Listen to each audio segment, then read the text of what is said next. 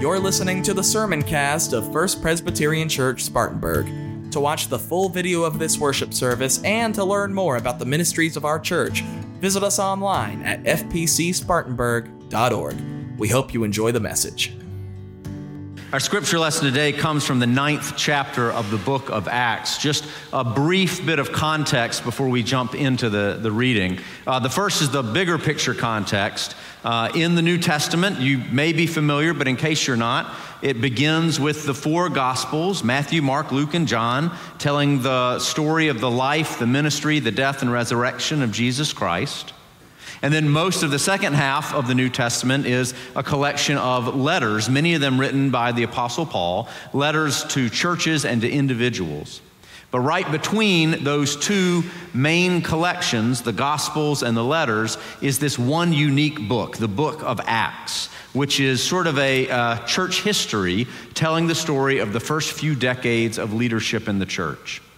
The main character, the protagonist in the book of Acts, is the Holy Spirit, who is at work calling the shots, directing the mission and ministry of these early church leaders. We meet folks like Peter and Paul and Stephen, but it's the Holy Spirit who's the one making the decisions, making the action of spreading the church throughout the Mediterranean world occur.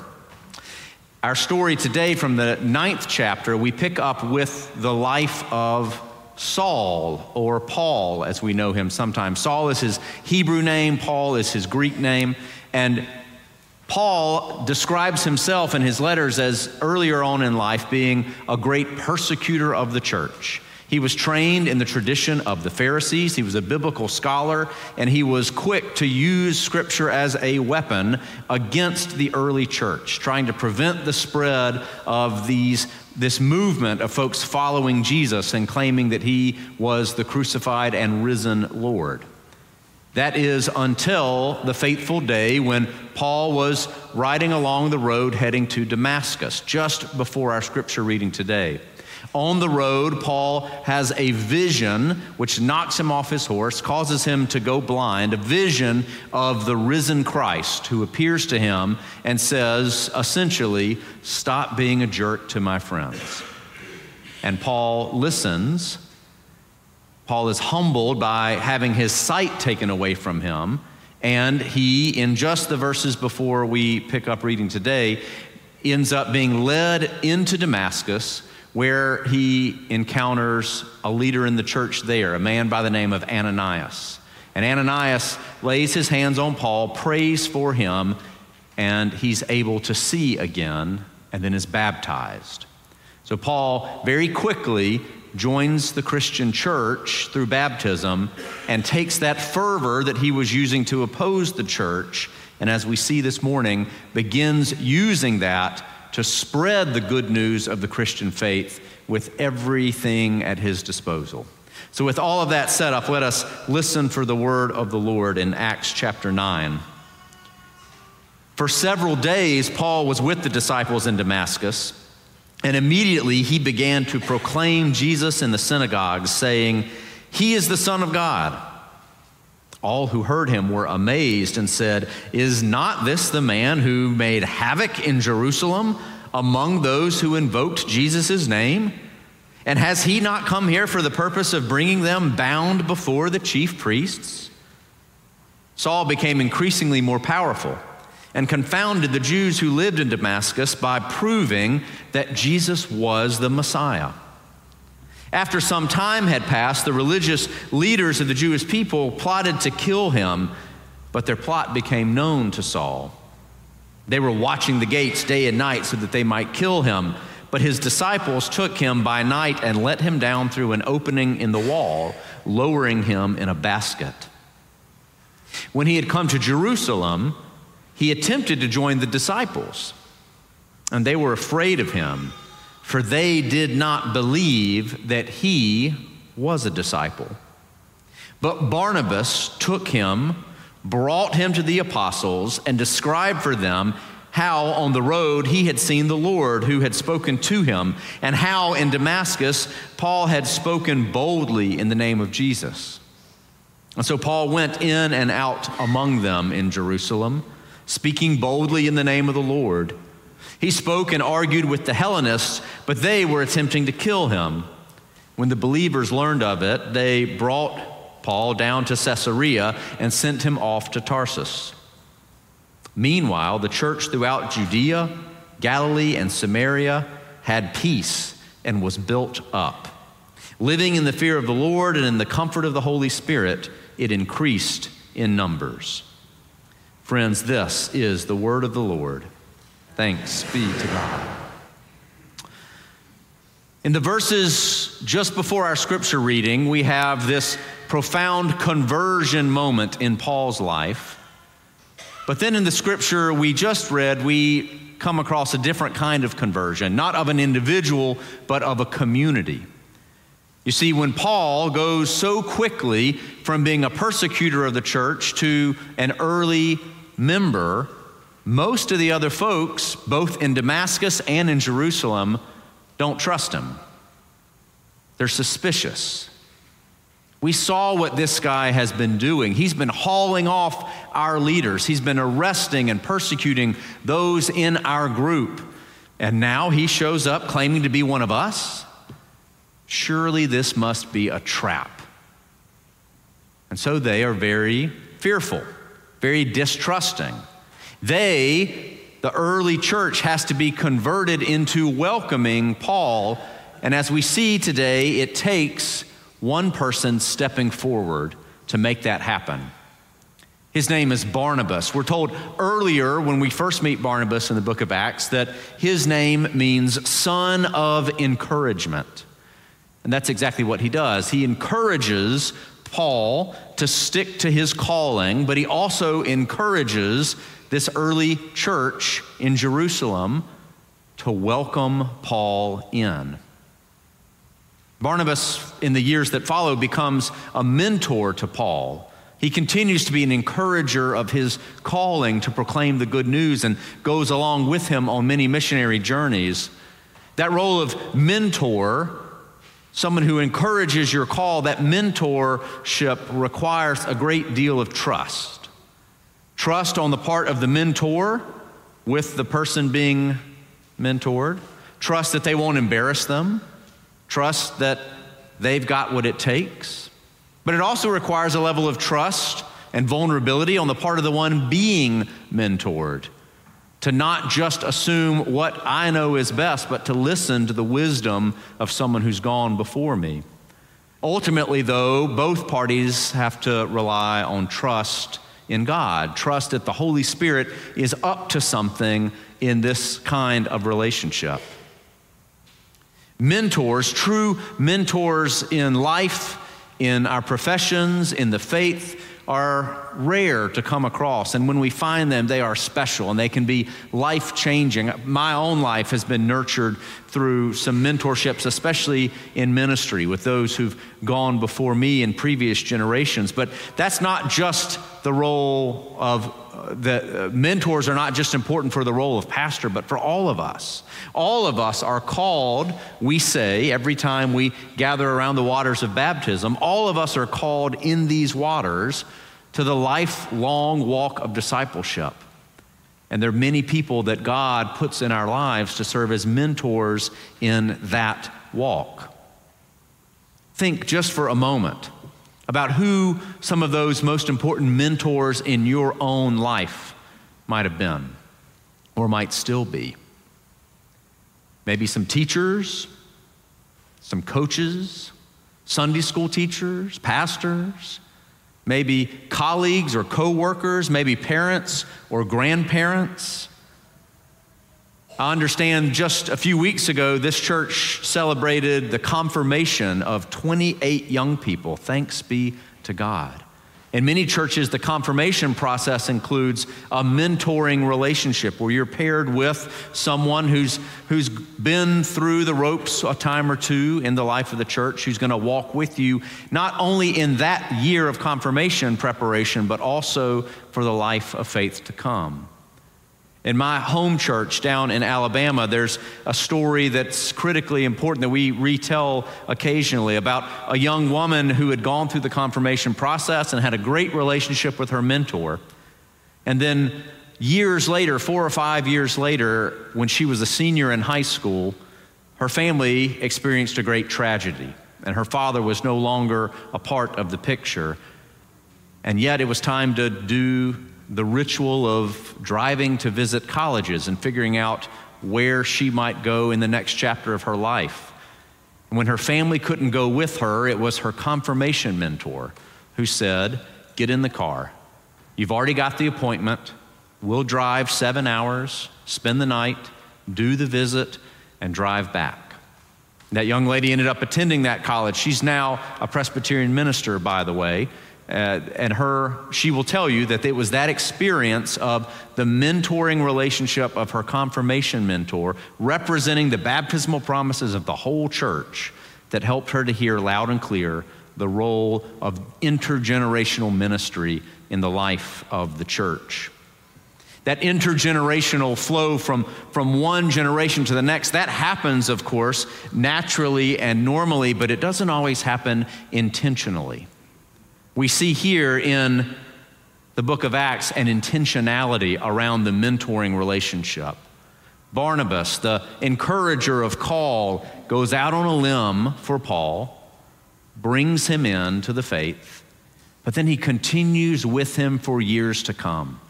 There's this really interesting move that the narrator in the book of Acts makes that you would miss if you didn't slow down to really catch it. In the early years of Paul's ministries, he's going out on these missionary journeys. The narrator describes Barnabas and Paul went here. Barnabas and Paul went there. Barnabas and Paul did this. And then without making any big show about it, in the 13th chapter of the book of Acts, all of a sudden, the order that the narrator uses for their names swaps.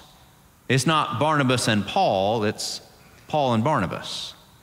Paul and Barnabas go here. Paul and Barnabas do that. Ultimately, Barnabas takes a step back and Paul begins going on his missionary journeys without his mentor.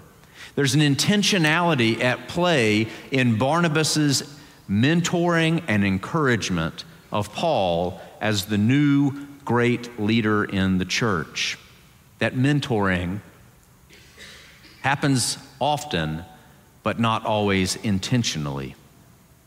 When I think about this role of mentors in the life of the faith, I think to one of my favorite quotations from a great Presbyterian church historian and college president, John Kirkendall, who once said, "Our memories become the mentors of our hopes." Our memories become the mentors of our hopes.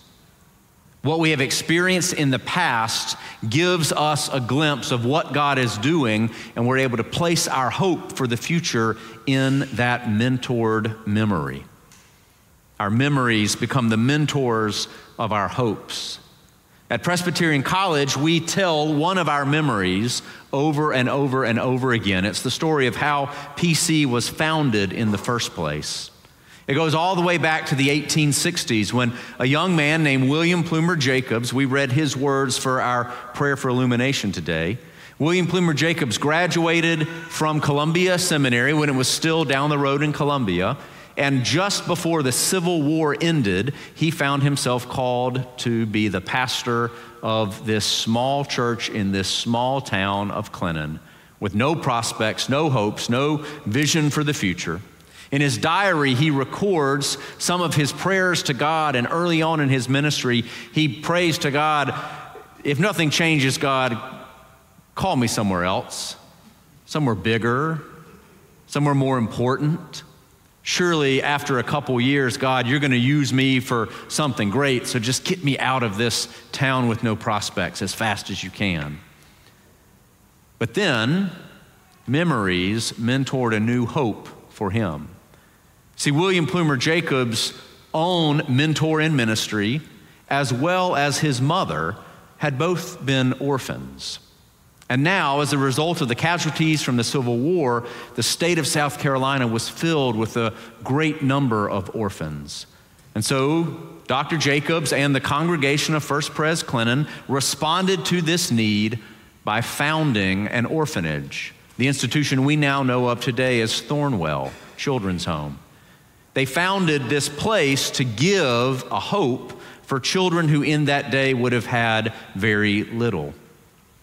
But the story doesn't end there. After Thornwell gets founded, 5 years later, as these young people are growing and thriving and succeeding in school, and they're graduating from high school and they're ready to head off to college, but there are no parents in the picture to pay their tuition, Dr. Jacobs, the congregation of First Pres Clinton, does what faithful entrepreneurial Presbyterians have done for years. They find a way where there seems to be no way because they trust that God is in charge. So if we can't send these kids off to college, we'll just found our own right here on the grounds of the orphanage. That's what they did. And that small college initially made up of children from Thornwell, and then they invited in some other local folks who paid tuition, and then soon Presbyterians from all around the Southeast were sending their kids there. And it grew and grew and thrived until it got so big it had to move all the way across the street and became the institution we now know of today as Presbyterian College. That memory, our founding story, that memory of service, education, and faith has stayed for us the mentor of our hopes. Our current vision, our future hopes, our strategic plan moving forward are rooted in those core traditions of service, faith, and education that were part of our founding story. Our memories become the mentors of our hopes. I feel very humbled to be saying that here in this space, in this sanctuary with this congregation, because you already know what it means to be a mentoring community, a community that encourages the call not only of one another, but beyond. Our relationship at PC with First Pres stretches all the way back. There were members of this church involved in the founding and the earliest days of the college. And then decades later, in the midst of the Great Depression, when PC was questioning whether they were going to be able to keep their doors open or not, they leaned on the senior pastor of First Presbyterian Church, Spartanburg, Henry Wade DuBose, who came to serve as the chair of the Board of Trustees and helped guide PC through those tumultuous years of the Depression. And then a few decades later, in another time of great shift in culture in the 1960s, it was another senior pastor here at First Pres Spartanburg, Dr. Mark Wiersing, who was called to leave this pulpit and go become the president of Presbyterian College. And then a few decades later, in the midst of the mid-90s, it was the faithful vision of this congregation working with Presbyterian College's leadership to respond to a need to form leaders for the church that the Celtic Cross Church Leadership Ministry was created. Many, many young people have come through that program, myself included, and have helped find our call, discover our call. Some of us going on to seminary and becoming pastors, but all of the graduates going into congregations to serve as encouragers of call for the next generation. Maybe as Sunday school teachers, as elders, as deacons, as youth advisors. I've got a suspicion that some of them have even ended up as confirmation mentors, maybe in this very church. Our memories become the mentors of our hopes.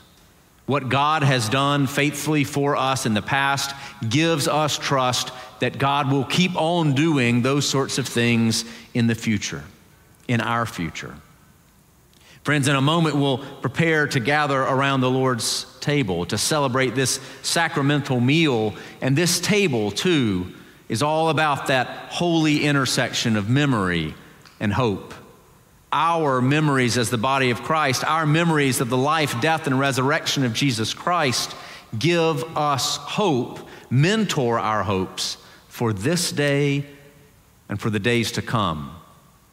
In our own community, of faith in congregations, but also in the mission and ministry that reaches far beyond our walls. Our memories become the mentors of our hopes, and we are encouraged to follow our call, to be the body of Christ for a world that desperately needs to hear those words of encouragement and to be mentored in hope. To God alone be all honor and glory now and forever. Will you join me in a word of prayer? O God, our help in ages past, our hope for years to come, we give you thanks that in the waters of baptism you have claimed us and called us. We give you thanks for those who have lived lives of encouragement, helping us to sense our call and to follow it. We give you thanks for communities of call, communities of encouragement. We give you thanks for the holy memories in your Son, Jesus Christ, that mentor our hopes for years to come. Amen.